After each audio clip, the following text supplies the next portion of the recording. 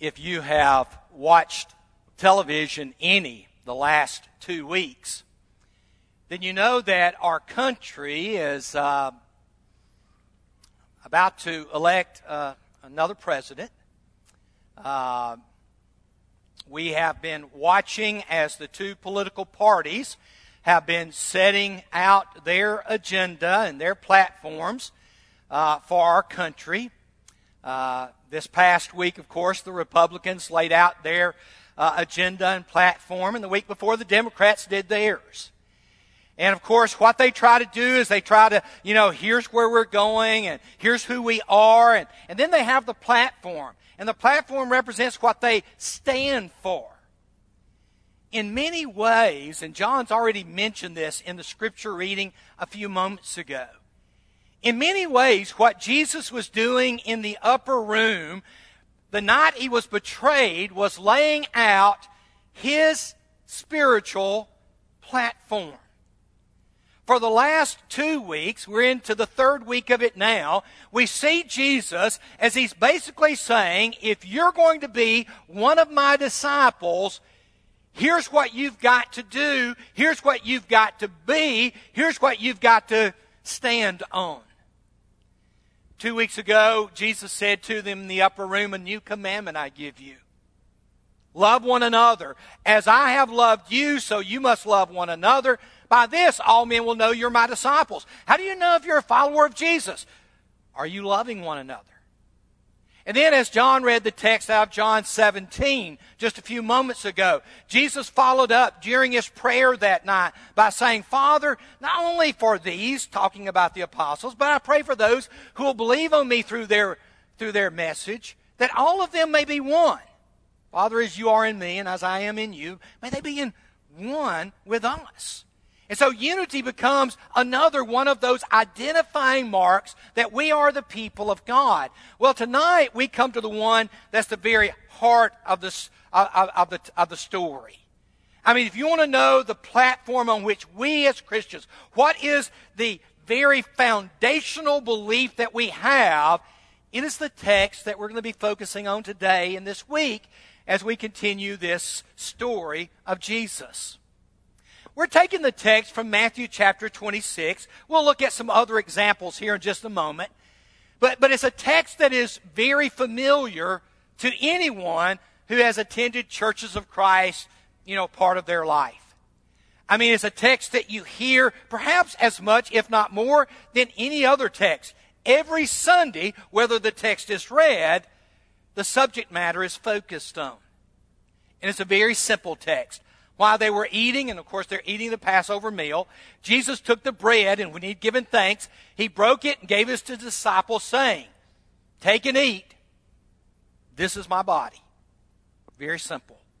And then notice that he took the cup, and when he had given thanks, he gave it to them, saying, drink from it, all of you.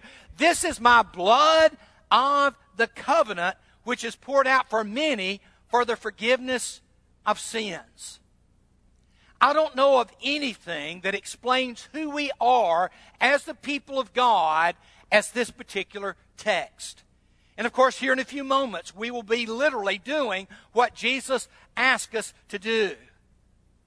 Last week in our second service, John Young led the communion thoughts. And John said something that, when he said it, I thought, I've got to remember that.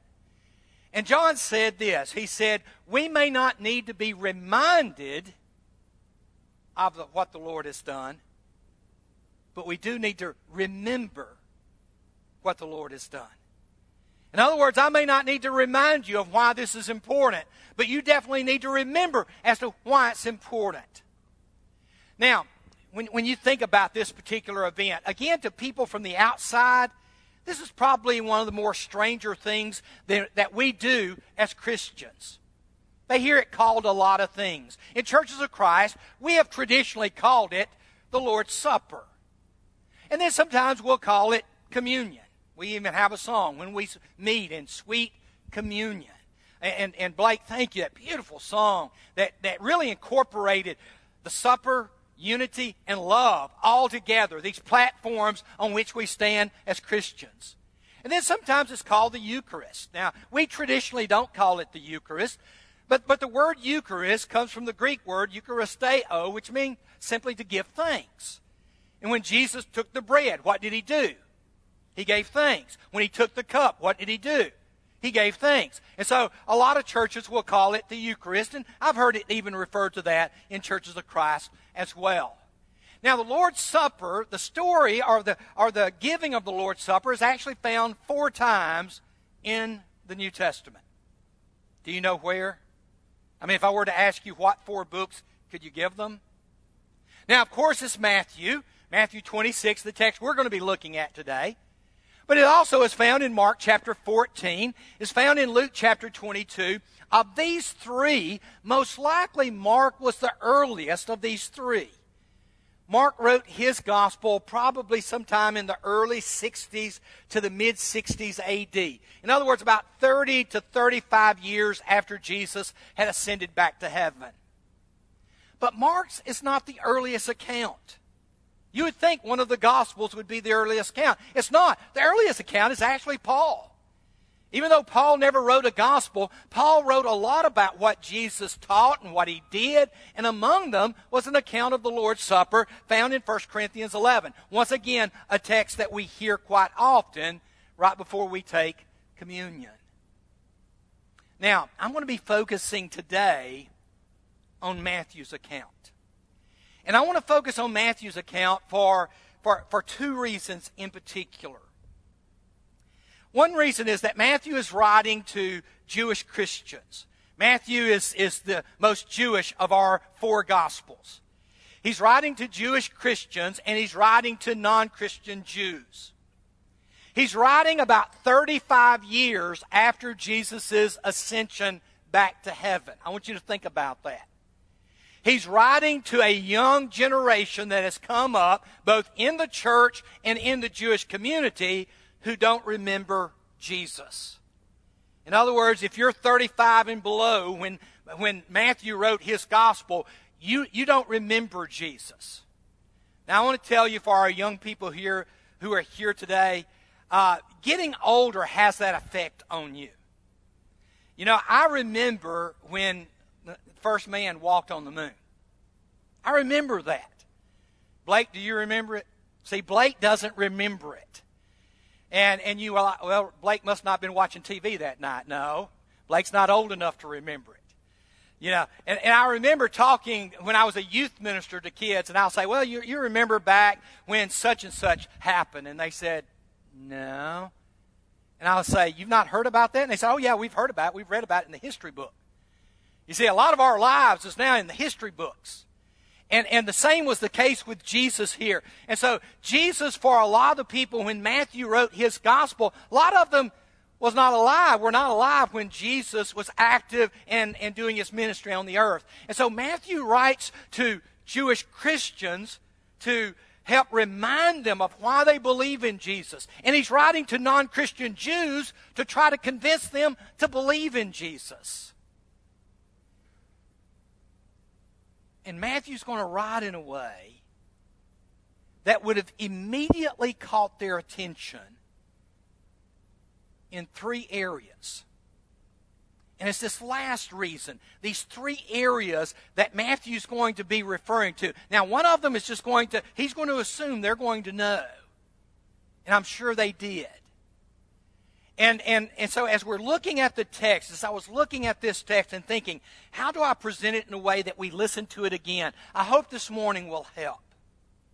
You see, Matthew, as he's writing about this meal with Jesus, would have known that any Jew would have immediately gone back to the book of Exodus. Now, we as Christians don't do that. When we meet around the table and we begin to talk about the supper, our minds don't immediately go back to Exodus. Why? Because we are not members of that first covenant relationship. We're not Jews. But if you'd been a Jew living in the first century, as you began to read what Matthew was writing here, your mind would have immediately gone back to an incident happened some 12 to 1300 years earlier. It's not even a real familiar text to a lot of us in the church today. Now, let me set the story up.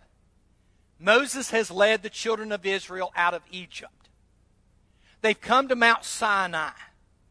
Moses has gone up the mountain. He's received the 10 Commandments. God has given the law to Moses that he is now going to present to the people. And what they're fixing to do is they're fixing to enter into covenant relationship with God. We call it the Mosaic Covenant.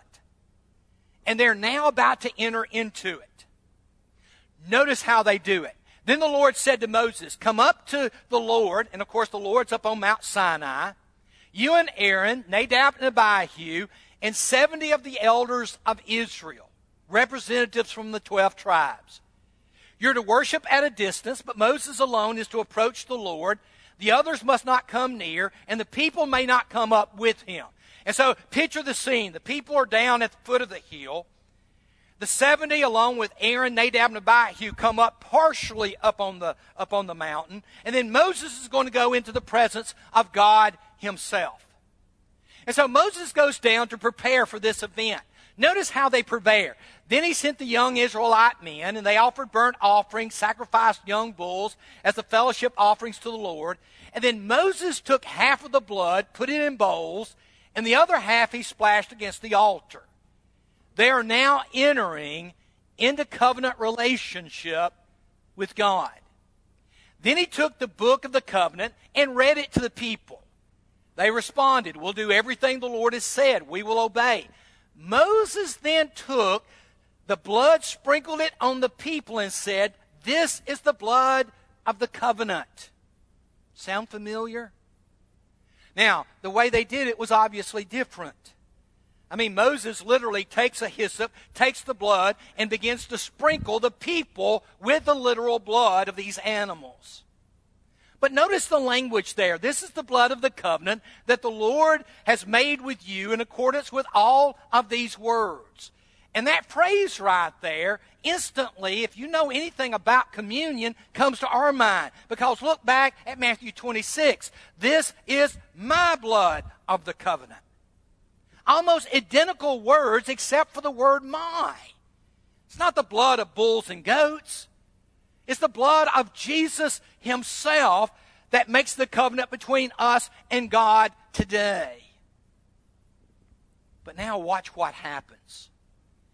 Then Moses went up with Aaron, Nadab, and Abihu, and the 70 elders of Israel, and they saw the God of Israel. We'll come back to that in a second. And under his feet there appeared to be a pavement of sapphire, as clear as the sky itself. Several times in the Scriptures, you'll see people who come into the presence of God, and it's like this ocean of glass of different colors. In this case, the color sapphire. You turn over to Revelation 4:6. Also in front of the throne there was what looked like a sea of glass, clear as crystal. And so they come into the presence of God, and then watch what happens. But God did not raise his hand against these leaders of the Israelites. They saw God. Now, if you know anything about the Bible, what happens if you see God? You die. You see, nobody can see God unless they die. Unless God wants them to see him. And God makes an exception here. And so these 70 come up, Nadab and Abihu, Aaron, Moses, and they see God. And God doesn't raise his hand against them. And then what's odd is what is stated next. Most of us never really paid attention to it. And they ate and they drank. They had a meal with God. Now, I would love to know the details of this story. Who prepared the meal?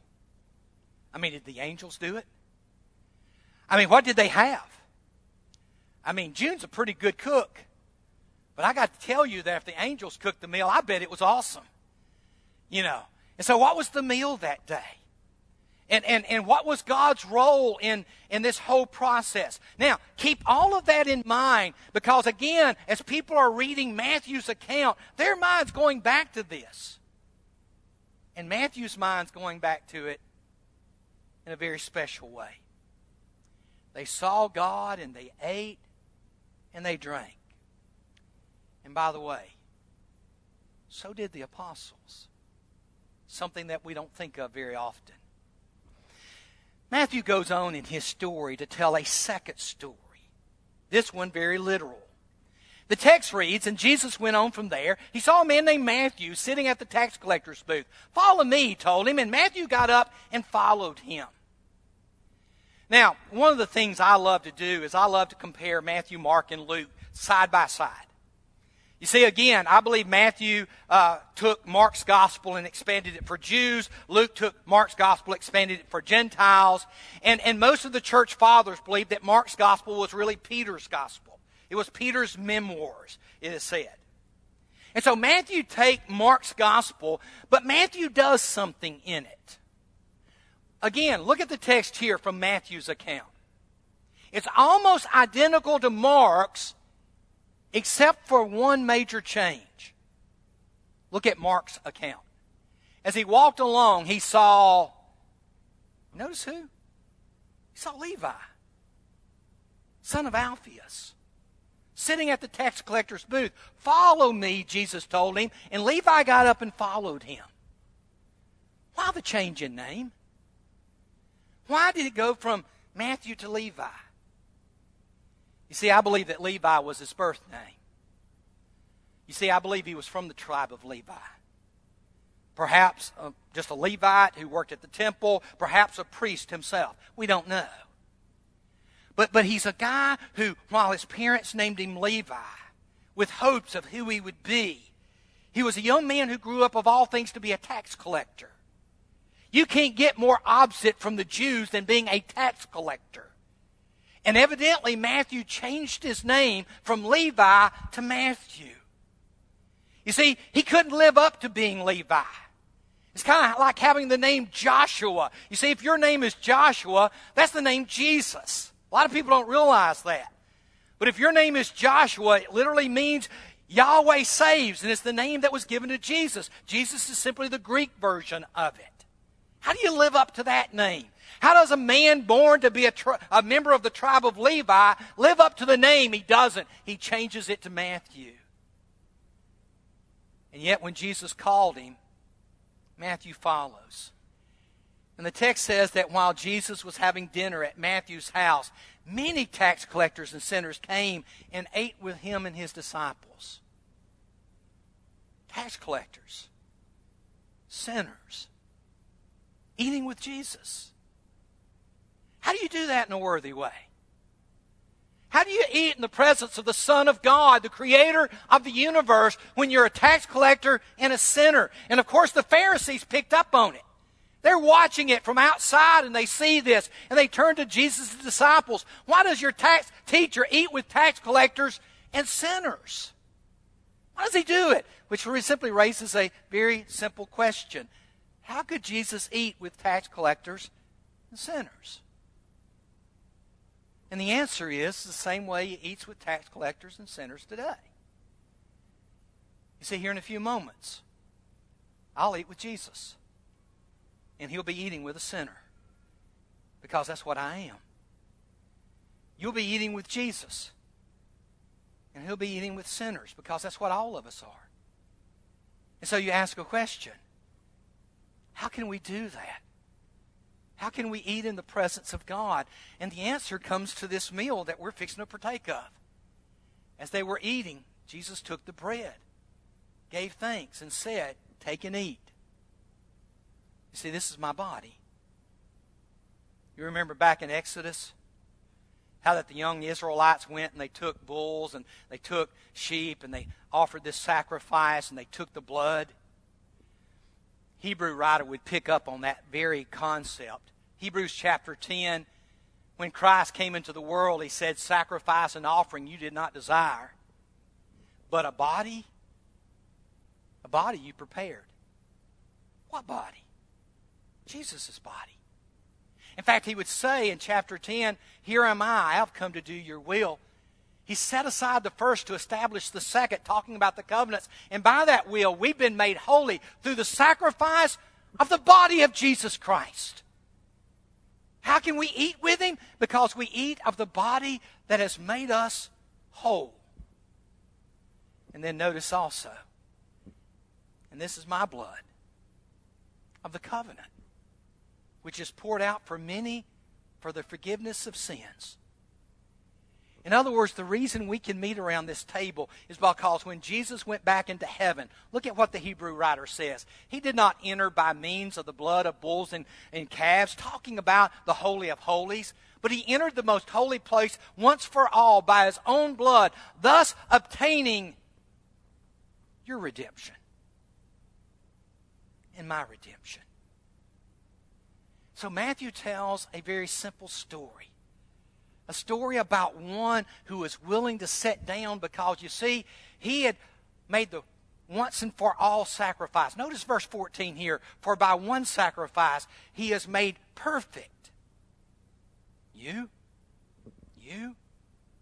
me.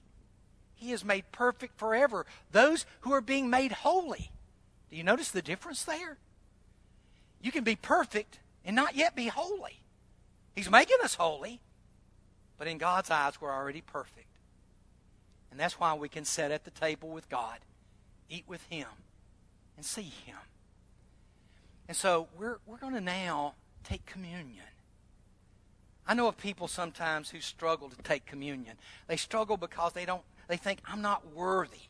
I'm not worthy to eat this bread and to drink this cup. None of us are.